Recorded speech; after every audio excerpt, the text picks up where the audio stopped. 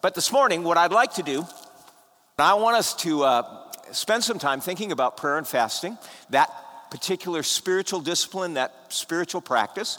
I'm going to say some things that may sound familiar. I'm going to say some things that may not sound familiar, and that both of those are okay. One of the things that I am very, very keen on is the fact that in the scriptures, you seem to see certain things repeated often. Do you find that? Okay. When I read the book of Jeremiah, I thought, man, oh man, I could have condensed this into Cliff Notes and had two chapters or 3 pages of stuff. And there's 50 chapters in Jeremiah, and I'm thinking he had a lot to say, but you just see a lot of things repeated. One of the phrases or words that's used often in Scripture in the Old Testament is the word remember, okay? That in itself is a practice, because if you are like me, you find yourself in so many situations where you forget. You forget that God was faithful in that moment. You forget that your children actually are your children, or you'd like to forget that. You forget that you have certain things that you've got to get done. The list is long and you've forgotten half of the things on it. So remember becomes significant in our lives. In the world we live in now, with age getting greater, for many people, that word is incredibly significant. You may know people that are dealing with memory issues. But I believe that spiritually, we may all have memory issues, because we easily forget that we serve and love a God that loved us first, that cared about us first. So this morning, what I'd like us to do is think about these 2 ideas of fasting and prayer. And again, you may have heard some of these things before, and that's okay. Because if remembering is good, that means reminders are good too. Because we somehow have to connect again with things that, like Brett said last week, are not just basic things, but are foundational things. Okay? If you didn't catch that in last week's sermon, write that down. That's a good thing to think about. Okay? But I'm going to do this. I'm going to read the text. The text comes out of Matthew 6. If you have a phone with your Bible on it, that'd be great. You can follow along. It's going to go up on the screen here, I think. It may not. And if it doesn't, that's all right. But here's the big deal that I'm going to say right now. I'm going to read it out loud. And one of the practices that I think all of us can probably continue to press into is the practice of listening. So as I read the scripture and read the text to you, I'm going to ask that you really try to pay attention to your ears, to hearing. What is it that you are hearing from this passage? And maybe just as we kind of think about this, just allow the Holy Spirit to take your ears to the thing that He wants you to hear from this text this morning. And I'll say it out the gate here. That may very well be the most significant thing that you hear this morning. I'm going to say a lot of things, but that idea of what is it that the Holy Spirit is actually saying to you from this text, that could be the thing. So my ego is large enough that I'd love for you all to go away and say, man, oh man, I've got like 14 things from what he said that were great. I know that God has something greater than anything I could say. Okay? So listen to the text. It's from Matthew 6. Kind of starts out right at the beginning. We'll read verse 1, and then I'm going to start at verse 5, and I'm going to just read through. So here it goes. And at the end, it'll be a little quiet, and I'm going to pray then. Okay? So that's the drill for right now. Be careful not to practice your righteousness in front of others to be seen by them. If you do, you will have no reward from your Father in heaven. And when you pray, do not be like the hypocrites, for they love to pray standing in the synagogues and on the street corners to be seen by others. Truly, I tell you, they have received their reward in full. But when you pray, go into your room, close the door, and pray to your Father who is unseen. Then your Father who sees what is done in secret will reward you. And when you pray, do not keep on babbling like pagans, for they think they will be heard because of their many words. Do not be like them, for your Father knows what you need before you ask him. This then is how you should pray. Our Father in heaven, hallowed be your name. Your kingdom come, your will be done on earth as it is in heaven. Give us today our daily bread, and forgive us our debts, as we also have forgiven our debtors. And lead us not into temptation, but deliver us from the evil one. For if you forgive other people when they sin against you, your heavenly Father will also forgive you. But if you do not forgive others their sins, your Father will not forgive your sins. When you fast, do not look somber as the hypocrites do, for they disfigure their faces to show others they are fasting. Truly, I tell you, they have received their reward in full. But when you fast, put oil on your head and wash your face, so that it will not be obvious to others that you are fasting, but only to your Father who is unseen, and your Father who sees what is done in secret will reward you. Let's just be quiet for a moment.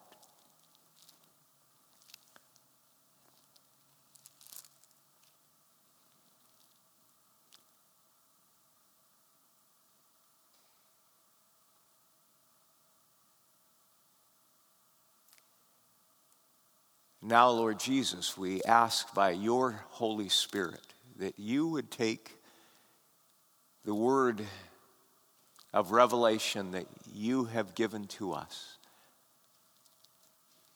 and that you would implant it in those places that are appropriate in our lives. That it would move to the places of the deep interior space of our hearts. That it would begin to move in the places of our desires, in the places of our motives, in the places of our needs and wants. And that from that place, Lord, you'd begin to help us to live out of that place of your word, even today. I thank you for this people that are gathered here today. And may your Holy Spirit just move in their lives in the right ways, the ways that you deem appropriate. And we pray this in the name of the Father, and the Son, and the Holy Spirit. Amen. I know I've screwed this all up because I've been out of camera, but maybe that's intentional. Who knows? I've heard the camera adds 10 pounds. I'm looking for a camera that will reduce me by like 50, and then we'll be in good shape. When I think about this idea of prayer and fasting, they're really kind of lumped together throughout many disciplines, prayer and fasting. The reason for that is that there is a connection that both are about somehow connecting with God in a deeper way, okay? When I was growing up, my father was a surgeon, okay? He operated on people. He was a cancer surgeon. He took out tumors and did things like that. Every morning, in my recollection, I would go down into our kitchen, and there was this large rocking chair that my father sat in, and he would have his Bible open on his lap, and he had been reading the scriptures and praying in that time. And I thought, how fascinating it is. I just want a bowl of cereal, and he's doing this other thing. And it was before I was up, and he was doing this. And I realized, my dad was a busy guy. When you're operating on people, there is a sense of urgency and also a sense of weight to it. And, it was a little frightening to have him in the home because when you got sick, you weren't sure how he was going to deal with it. I tried to avoid him as much as possible for things like the common cold because he had knives. And so things like that were kind of part, but this practice that he had every morning. I remember one morning going over and I grabbed out of my dad's Bible, I was kind of looking to see where he was reading.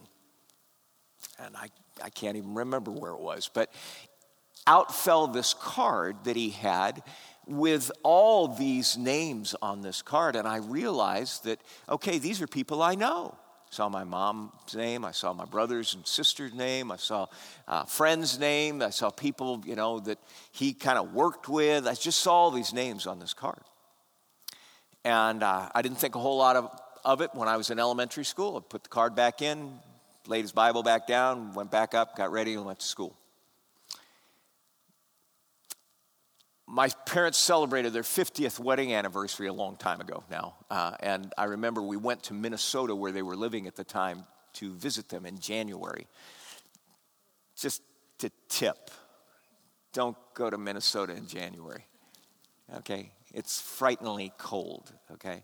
And so I showed up at the house when we were staying with my mom and dad, and I remember going down one morning, and there was his Bible out next to this rocking chair in the morning. Now, I was leisurely about this thing, but he had been there already.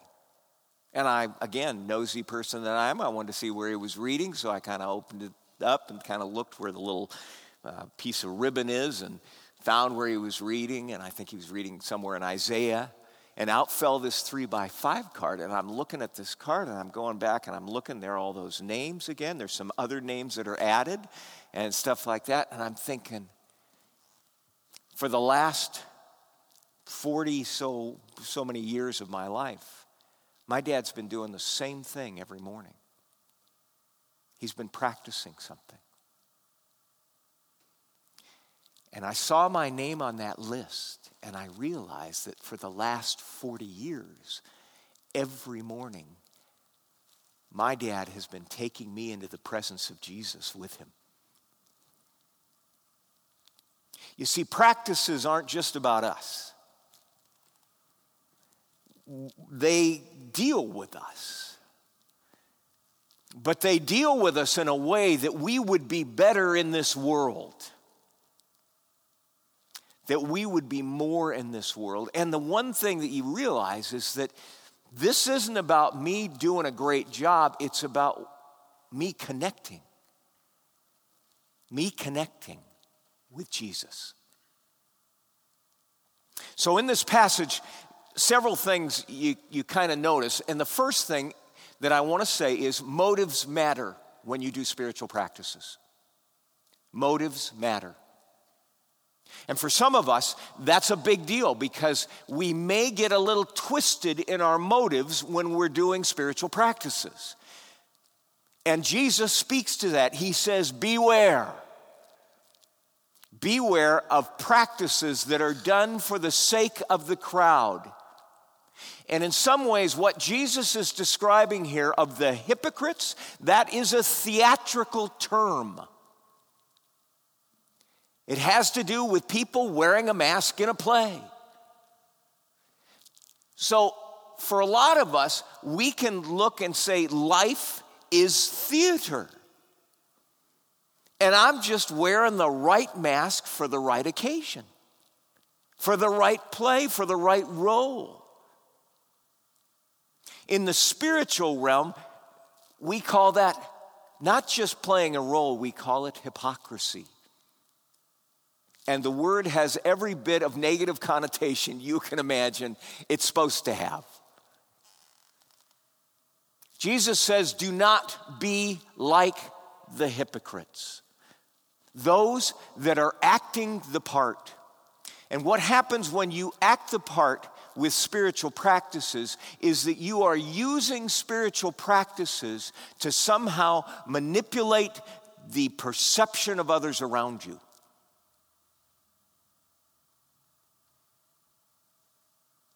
I read my Bible every day. I spend an hour in prayer daily.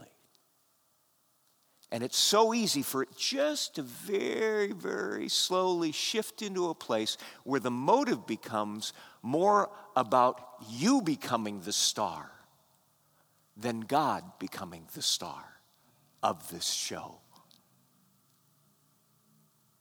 The spotlight in spiritual practices takes us from the place of being in the center to putting God in the center. Motives matter. So when you think about these spiritual practices that you're going to go through, you have to understand this is not theater. This is life. That you are doing these that you might live better, not that you just might act better in the play. And the two spiritual practices that we're going to deal with this morning, I'm going to reverse them as in terms of what the text says. I want to talk about fasting first. And in these places, we understand that fasting for a lot of us is it's the unknown one. If I say prayer, most of us are familiar with that. How many would say I'm familiar with prayer? Okay? Now, some of you may have a practice of fasting. When I talk about fasting, I'm talking about it from the standpoint of spirituality and particularly Christian spirituality. Because there are many religions that will practice fasting. Okay? And there are many other reasons that people fast. Again, we get back to motive. Some people fast because they are going on a diet. So fast and diet have become synonymous terms. That isn't what we're talking about. We're not talking about going on a diet. Okay? This is not talking about going on a hunger strike to make some point. Okay? This is Christian spiritual fasting, which pretty much has to do with you abstaining from food that you might be more attached to Jesus. And here's the deal. Food is kind of like a necessity. You really can't live for a long time without eating. Now, I will say this. Obviously, when Jesus is in the desert for 40 days, or Moses is in the desert for 40 days, or Elijah is in the desert for 40 days, and they're traveling along and not eating, you at least know that somewhere in that frame of 40 days, you can go pretty long without eating anything. Some of you just don't believe that. I know. You sit there and you say, I can't go longer than like the next meal. I got to have lunch. Who's taking me to lunch? But you can go longer than you may think you can go. Your body can sustain you. It's built to go longer without food than you might realize. But the point is that you are fasting so that you might be further engaged with God. So the purpose of fasting, first of all, has to do with making you more available to God. Okay? That's just one purpose. Another purpose is that it is reminding you that you come to God, and in that place of fasting that you are vulnerable, because as you fast, one of the things that kind of accompanies fasting is an energy flow. Okay? I'm talking about the actual practice. There are moments of high energy, but by the end of a 40-day fast, you're feeling pretty weak, okay? There's a weakness that kind of comes with not eating, okay? In the very short term, it happens often. I'm just like, man, I need a meal. I just don't have any energy.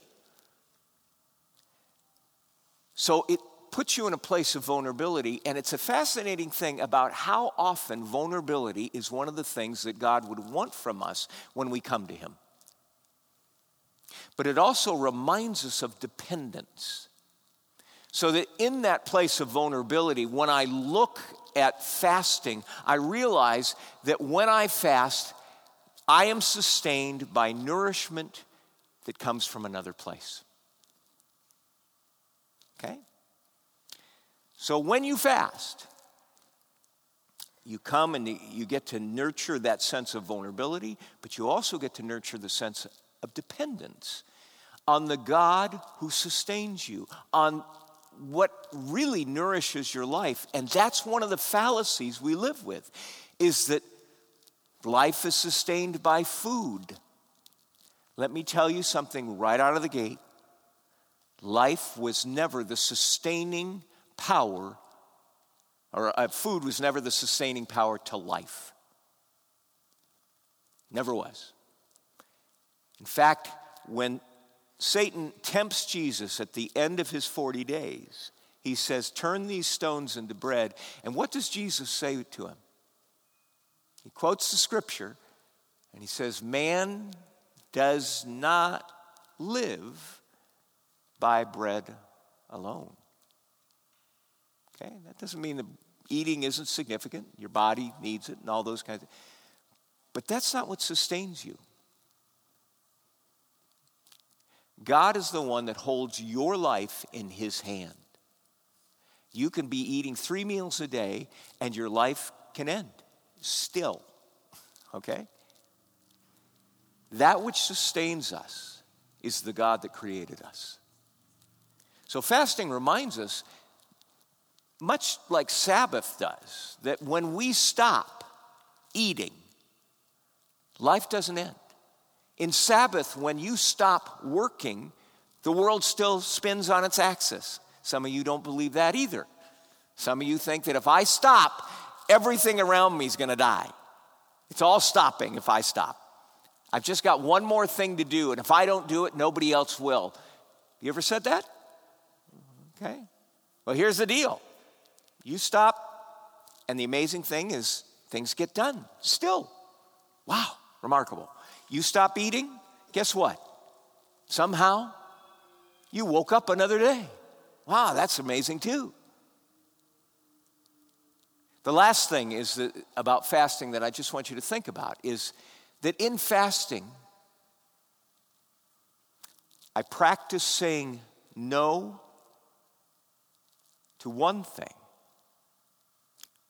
to the one thing of food, so that I might say yes to God and to others.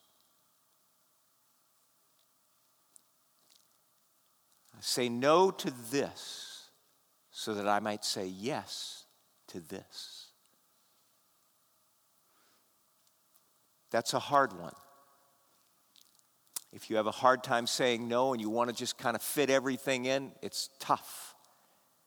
But oftentimes we have so many things that we have allowed to enter in. And the thoughts about food, because it is so necessary to your physical body, can just be overwhelming. It can produce major distraction. In fact, in the midst of fasting, oftentimes you find that the thoughts about food just become more prevalent. You think, I'm going to do this practice. I'm going to go fast. God's going to be with me. It's going to be wonderful. And all of a sudden I do it. And what I discover is that I'm hungrier now than I ever was before I fasted. I'm finding the thoughts about food just bombarding me. Because in those places, what we begin to realize is how much those kinds of things can be controlling us. Thoughts about food. I just say the word and some of you are thinking about it. I wonder what I'm going to have for lunch. Where are we going after this? Okay. It's good to have a plan. But see, the thing is that those kinds of thoughts can be the very thing that distract you from really attending to God. So fasting, I'm intentionally pressing into this place of saying, I am going to say no to this meal, to this physical meal, that I might feast and say yes to the meal that God provides for me. So it doesn't have to be this kind of thing that just, it's all about deprivation. I don't get to eat anything. Life is miserable. Okay? You get to feast on the one who gave his life as bread to you. That table over there. There sit those little cups that represent something. That life poured out for you. All that comes from the hand of God, from his own storehouse to sustain you. So there's a sense of what fasting is and what it's there for. And I'm just going to say real briefly, you move from a purpose, some of the purposes that you find in fasting, to this sense of so how do I do this? Well, the first thing I want to say is start out of the gate with something realistic. Some of you are sitting there going, 40 days, I can never do 40 days. I can barely do 15 minutes without some food. I got to have a snack. What I suggest is take a meal. Doesn't need to be today's meal because you've already planned where you're going. But take a meal and just move into a place of saying no to that meal that you might say yes to God, and then use that time that you would normally use for eating to pray and to just enjoy the Lord and be with him and let him be with you. And maybe you do that just once this week, and then maybe next week you say, I'm going to do a couple times this week where I kind of just say, I'm going to fast that meal. For some of you, your schedule permits and it's easier to do that. For some of you, it's a little harder. You're going out to a business meal or something like it. Well, realize that whatever the practice that you're going to be told about these next 5 weeks, it takes some discipline. It would not be called a spiritual discipline if it were easy. It takes some effort. It takes some intentionality. You have to be able to go back and say, where in my schedule am I going to do this? And for some of us, that's a really uncomfortable question because it's easy to talk theory with you all, much more difficult to talk about what is it doing to my schedule? How is it affecting that? So, one of the questions you might want to ask is, when you hear these practices, this practice of fasting, you have to ask the question, so where might I put that in my schedule in an intentional manner and do that? You're going to have a chance later on just to consider that. Now, I'm not saying you have to fast. I'm saying you might need to consider that, and you may feel this sense of resistance to it. And that could very well be the sense of the Holy Spirit pressing into your life in a way that you need to listen and pay attention to. So don't just blow it off. Pay attention. Okay? And the second thing is just make sure that when you take that time to fast, whatever it is, just a day, a meal, however you start in that small space, but use that space for what it is intended for then, which is to draw you further into relationship with Jesus. Whatever means that you might bring to that. Last week, Brett talked about meditation on Scripture, okay? Reading, studying Scripture, meditating on it. That can be a great thing to do in that space you create, okay? The author Henry Nouwen made a great statement about spiritual disciplines because so many people look at spiritual disciplines and they just say, man, that's just one more list of things to do. I've got a list. I don't need God's list too. Okay? What I want to suggest is maybe listening to this definition and rethinking how you see these disciplines. Disciplines aren't about doing things so you make God happy. That's not what it's about. Disciplines just create space in your life for God to work in your life. That's all you're doing. through a discipline, whatever the particular discipline is, in this case, fasting, you're just creating space for God to do things in you that are transformative by giving that space to him. Allowing him to enter that space and do with that space what is most appropriate during that time. Fasting is creating space, both physically in a sense, but definitely spiritually. Second thing is prayer. And as we come to prayer, Jesus makes a comment. He says, when you pray, don't be like the hypocrites. They love life as theater. They love to stand in the synagogues, and they love to stand on the corners, and they love to pray. Some of you, that would be the most frightening thing you could ever think of. Please don't make me stand up and pray anywhere. You have to understand that for a Jewish person in the time of Jesus, prayer oftentimes you stood while you prayed, okay? Out of respect, out of a sense of reverence. And so in the synagogue, you might be doing that, but prayer was often communal too, so it wasn't just you standing, it was a lot of other people standing too. So here you are, you're told, this isn't about whether everybody's looking at you and kind of going, man, they are fervently praying over that, I can tell. Wow. The other picture of prayer is the parable that Jesus tells of the Pharisee and the publican, the tax collector, where the tax collector comes in and falls on his face before God, and he begins to pray, and he says, Lord, have mercy on me. I'm a sinner. And the Pharisee stands over on the side, and he's standing over watching this guy and saying, God, I'm so glad I'm not like that guy.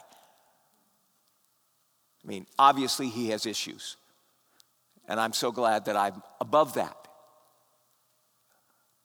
And Jesus says, so who walks out of the place justified? And they say, well, the guy who prayed for mercy.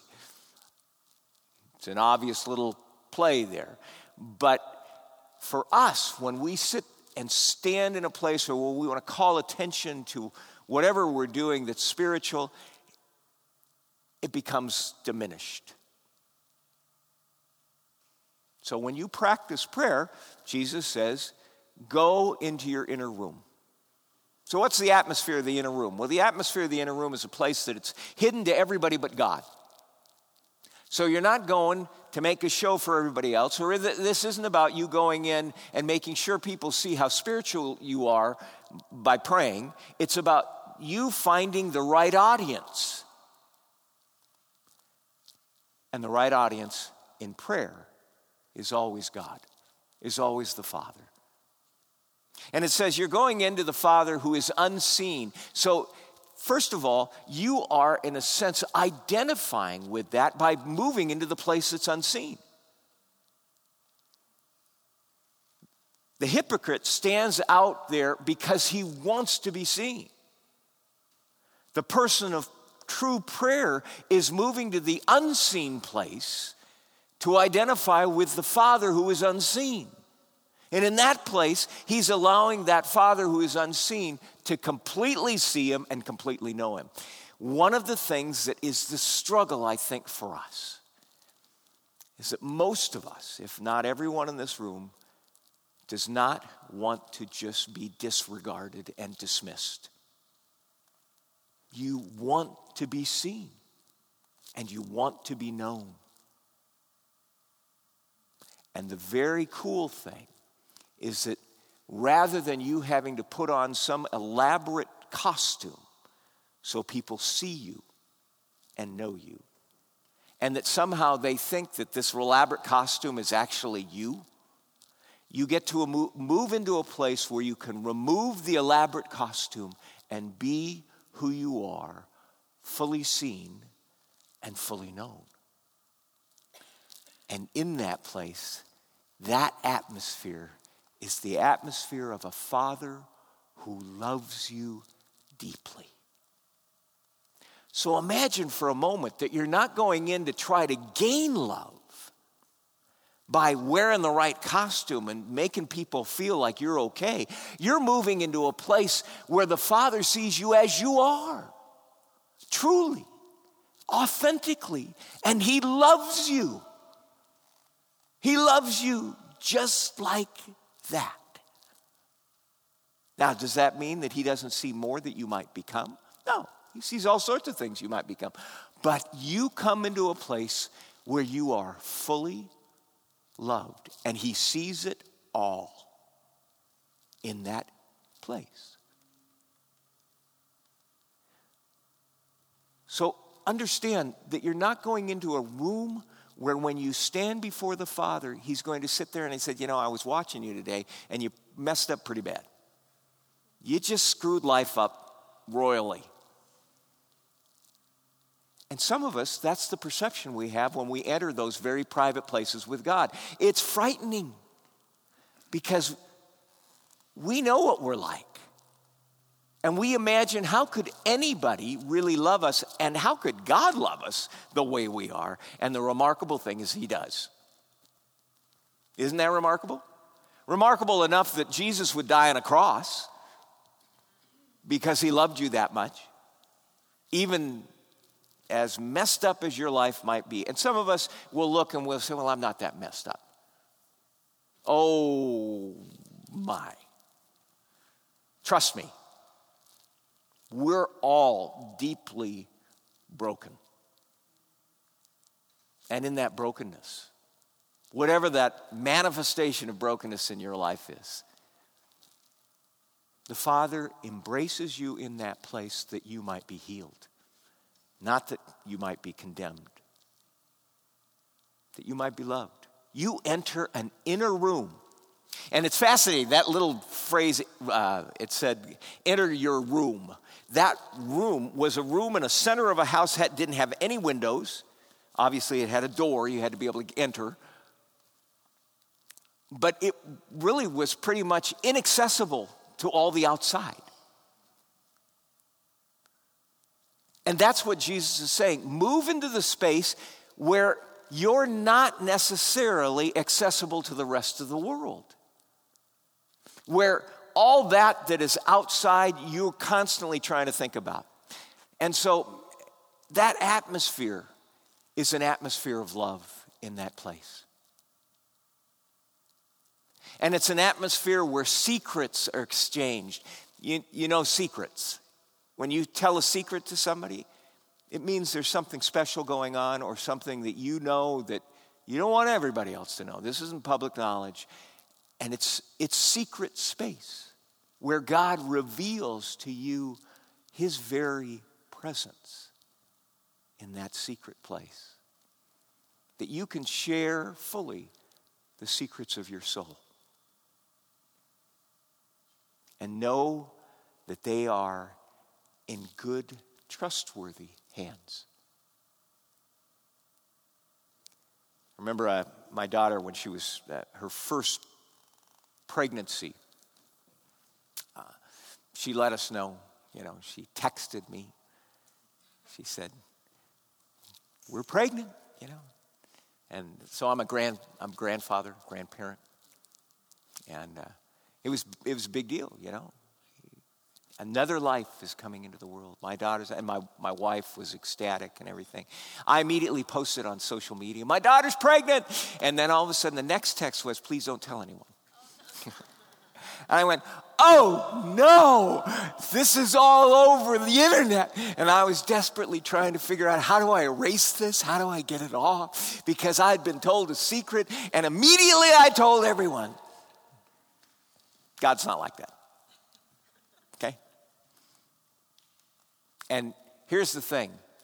For some of us, that inner room, that secret place that no one can see, has been more so given over to sin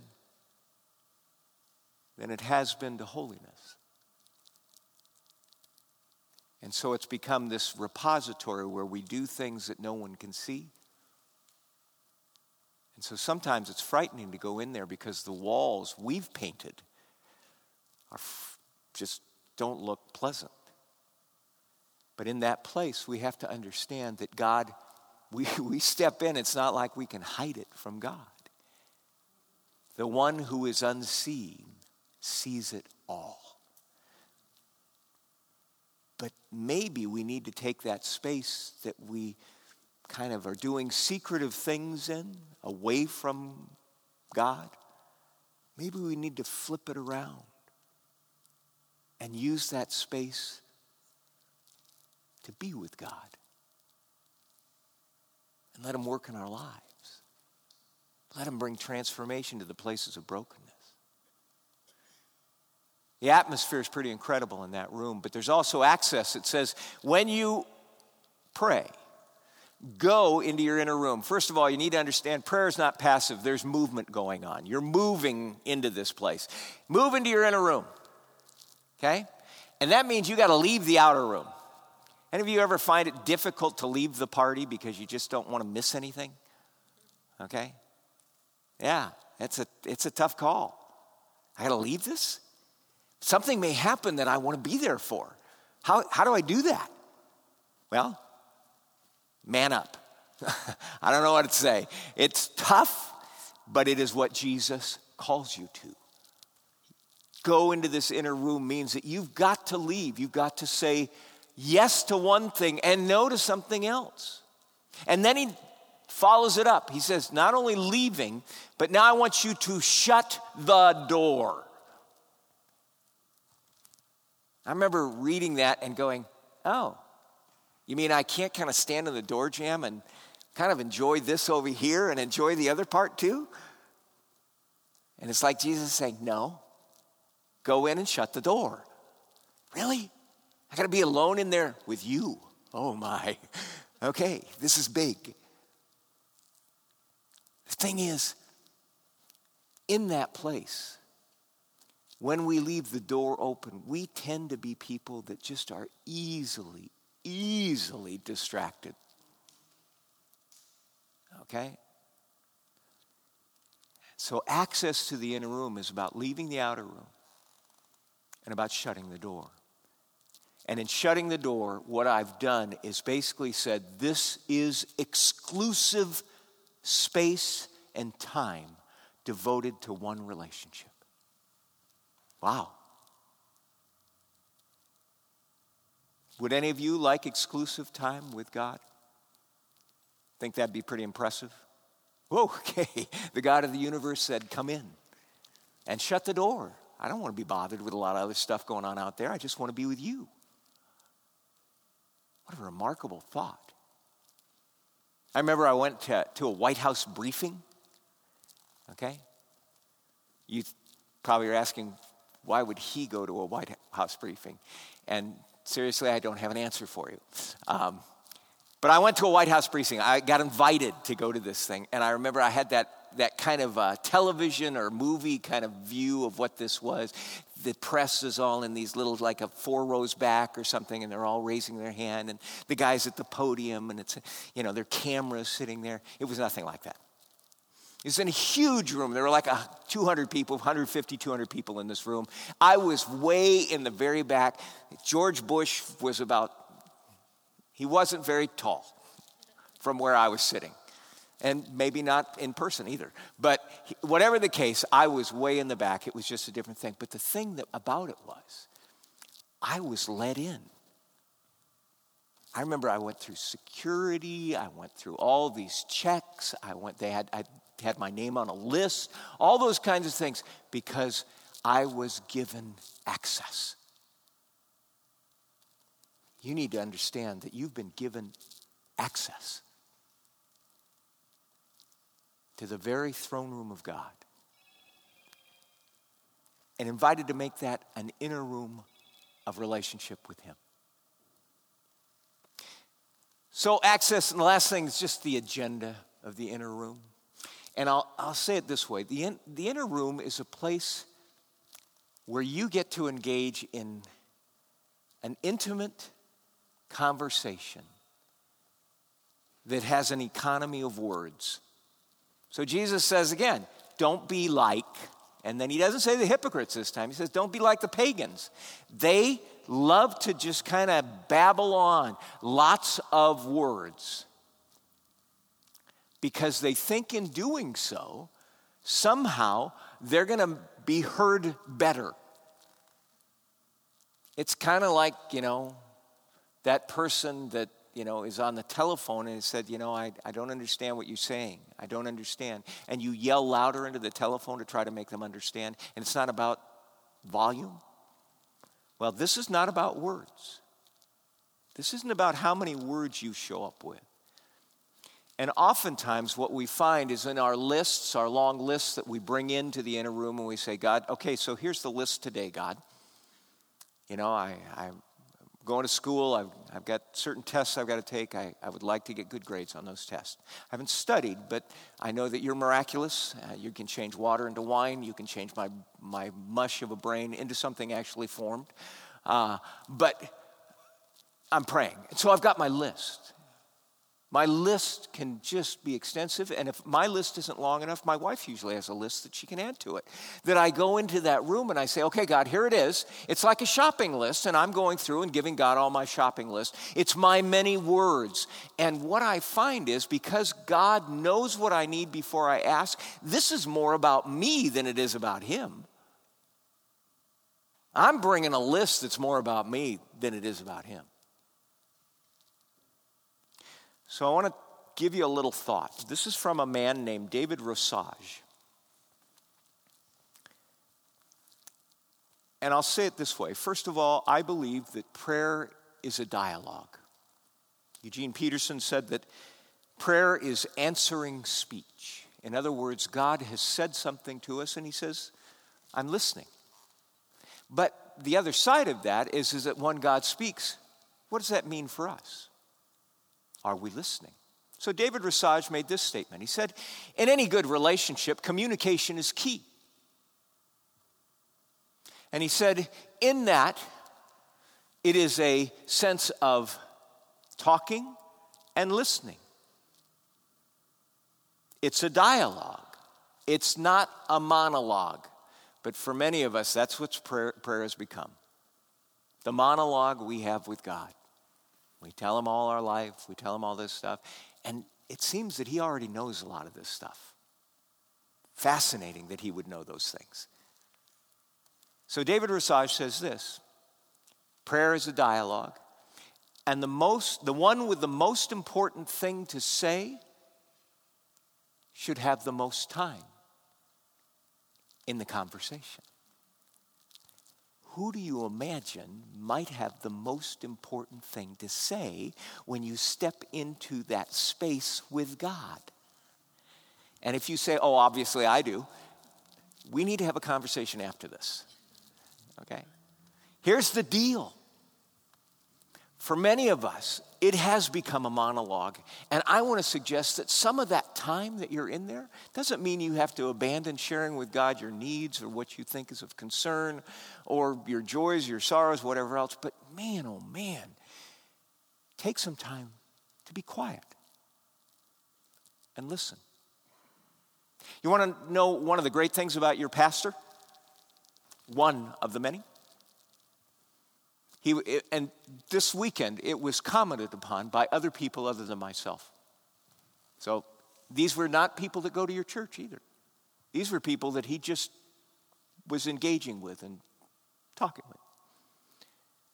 Comment was, he's a great listener. That may be a spiritual practice in itself. When you come to prayer, one of the sub-practices under that may be practicing silence so that you can hear what God is speaking in that moment. And that may be through the scriptures. It may be just as the Holy Spirit impresses something on you. But to take time to listen in that moment of prayer. The agenda of prayer is basically paying attention to that conversation. And then Jesus says, okay, so here's a way to pray. And he gives you a whole thing. How many have memorized what we would describe as the Lord's Prayer? Okay? You can say it. I won't make you say it backwards, but I'm sure you could say it forwards. Okay? 5 themes that I want you to think of in terms of that prayer that you can carry with you into these other places. First is the theme of praise as you think of prayer. Okay? How are you hallowing or making holy or acknowledging the holiness of God and his character? Great thing to think about as you go into pray. Second thing is surrender. Thy kingdom come, thy will be done. Anybody like to think that they'd love to just kind of maybe insert different pronouns there? My kingdom come and my will be done. No. This is about surrendering whatever your will is to the Father. It is the very thing that Jesus does in the Garden of Gethsemane. When he prays and says, if there is any way that this cup can pass from me, please, Father. And then he ends that prayer with this phrase, but not my will, but your will be done. Surrender. That's a hard one. Most of us resist surrender. And even there is transformation to be had, because in those places of resistance, it gives us opportunity to pay attention and ask the question, why are we resisting? What is it about God that we would choose our will over his? And somewhere in that, I think we've skewed things enough to think that somehow God's will is going to be less good for us than our will.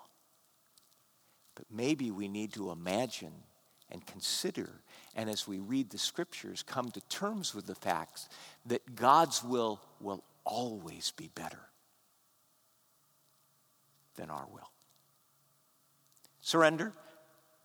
Dependence.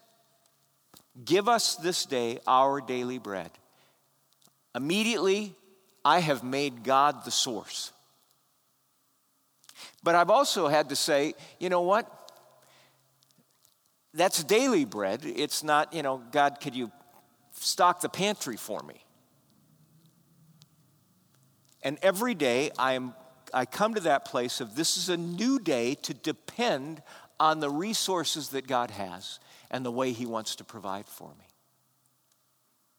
And when I begin to make the resources the end in themselves, they become easily my God.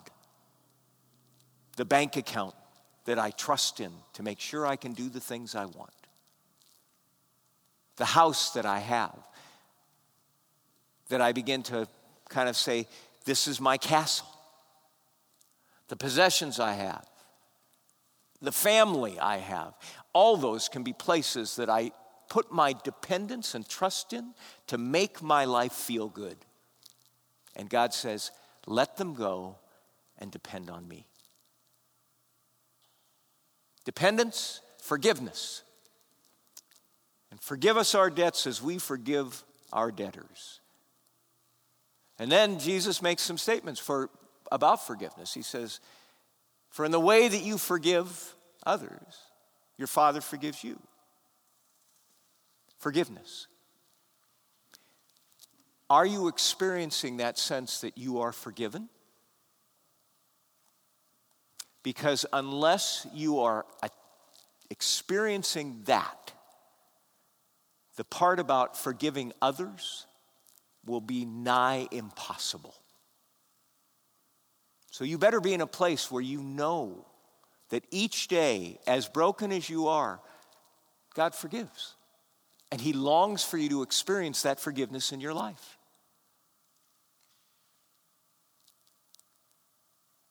And then, out of that place, that you would be forgiving. For those that have experienced the cross, there is no excuse for not extending the cross to others. And whatever you're holding on by way of resentment, by way of, that person did something to me that I can't forgive. If you're holding on to it, it's eating you up inside. It's not healthy for you. And it isn't really an expression of the cross. Forgiveness. And finally, protection. Lead us not into temptation, but deliver us from evil. That sense of God, when I'm weak, which is all the time, I am prone to step into places I shouldn't. I am much more vulnerable to the temptations of Satan when I am maybe alone, when I am in my own thoughts.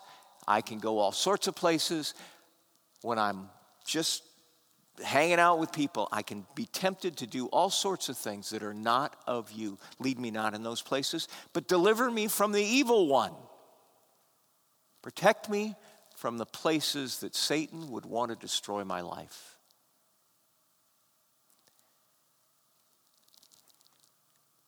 Temptation there, that word, is a word that has to do with test. And somehow this is not necessarily the kind of test where God is actually purifying our life as much as it is the test that Satan would bring against us to derail our life. So pay attention. Paul says that where there is temptation, God will give a way of escape. So look when there is temptation and know that the protecting God cares for you in that place. So those are 5 themes you can walk into prayer with. We're going to close here. I'm going to pray, but then I'm going to do this.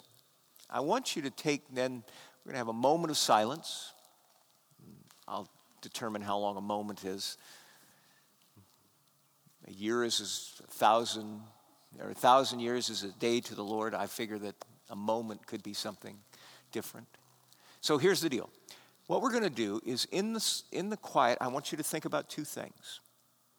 Now we're getting to that place of schedule and relationships. We're looking at what's my week like now. And I'm going to ask you to think about 2 things. I'm going to ask you to think about fasting. Where might God be saying, you know what? You can do this. You could begin to put your toe in the water of fasting. You can say no to a meal somewhere in your week. You can say no to multiple meals somewhere in your week. And I want you to think about that. What might God be saying to you about that? And he may not say anything. Know that. This isn't about you doing what I think you should do. You have to pay attention now to what is it that God is pressing in. And then the second thing is about prayer. Where in your life is prayer not just about the crisis that you're in,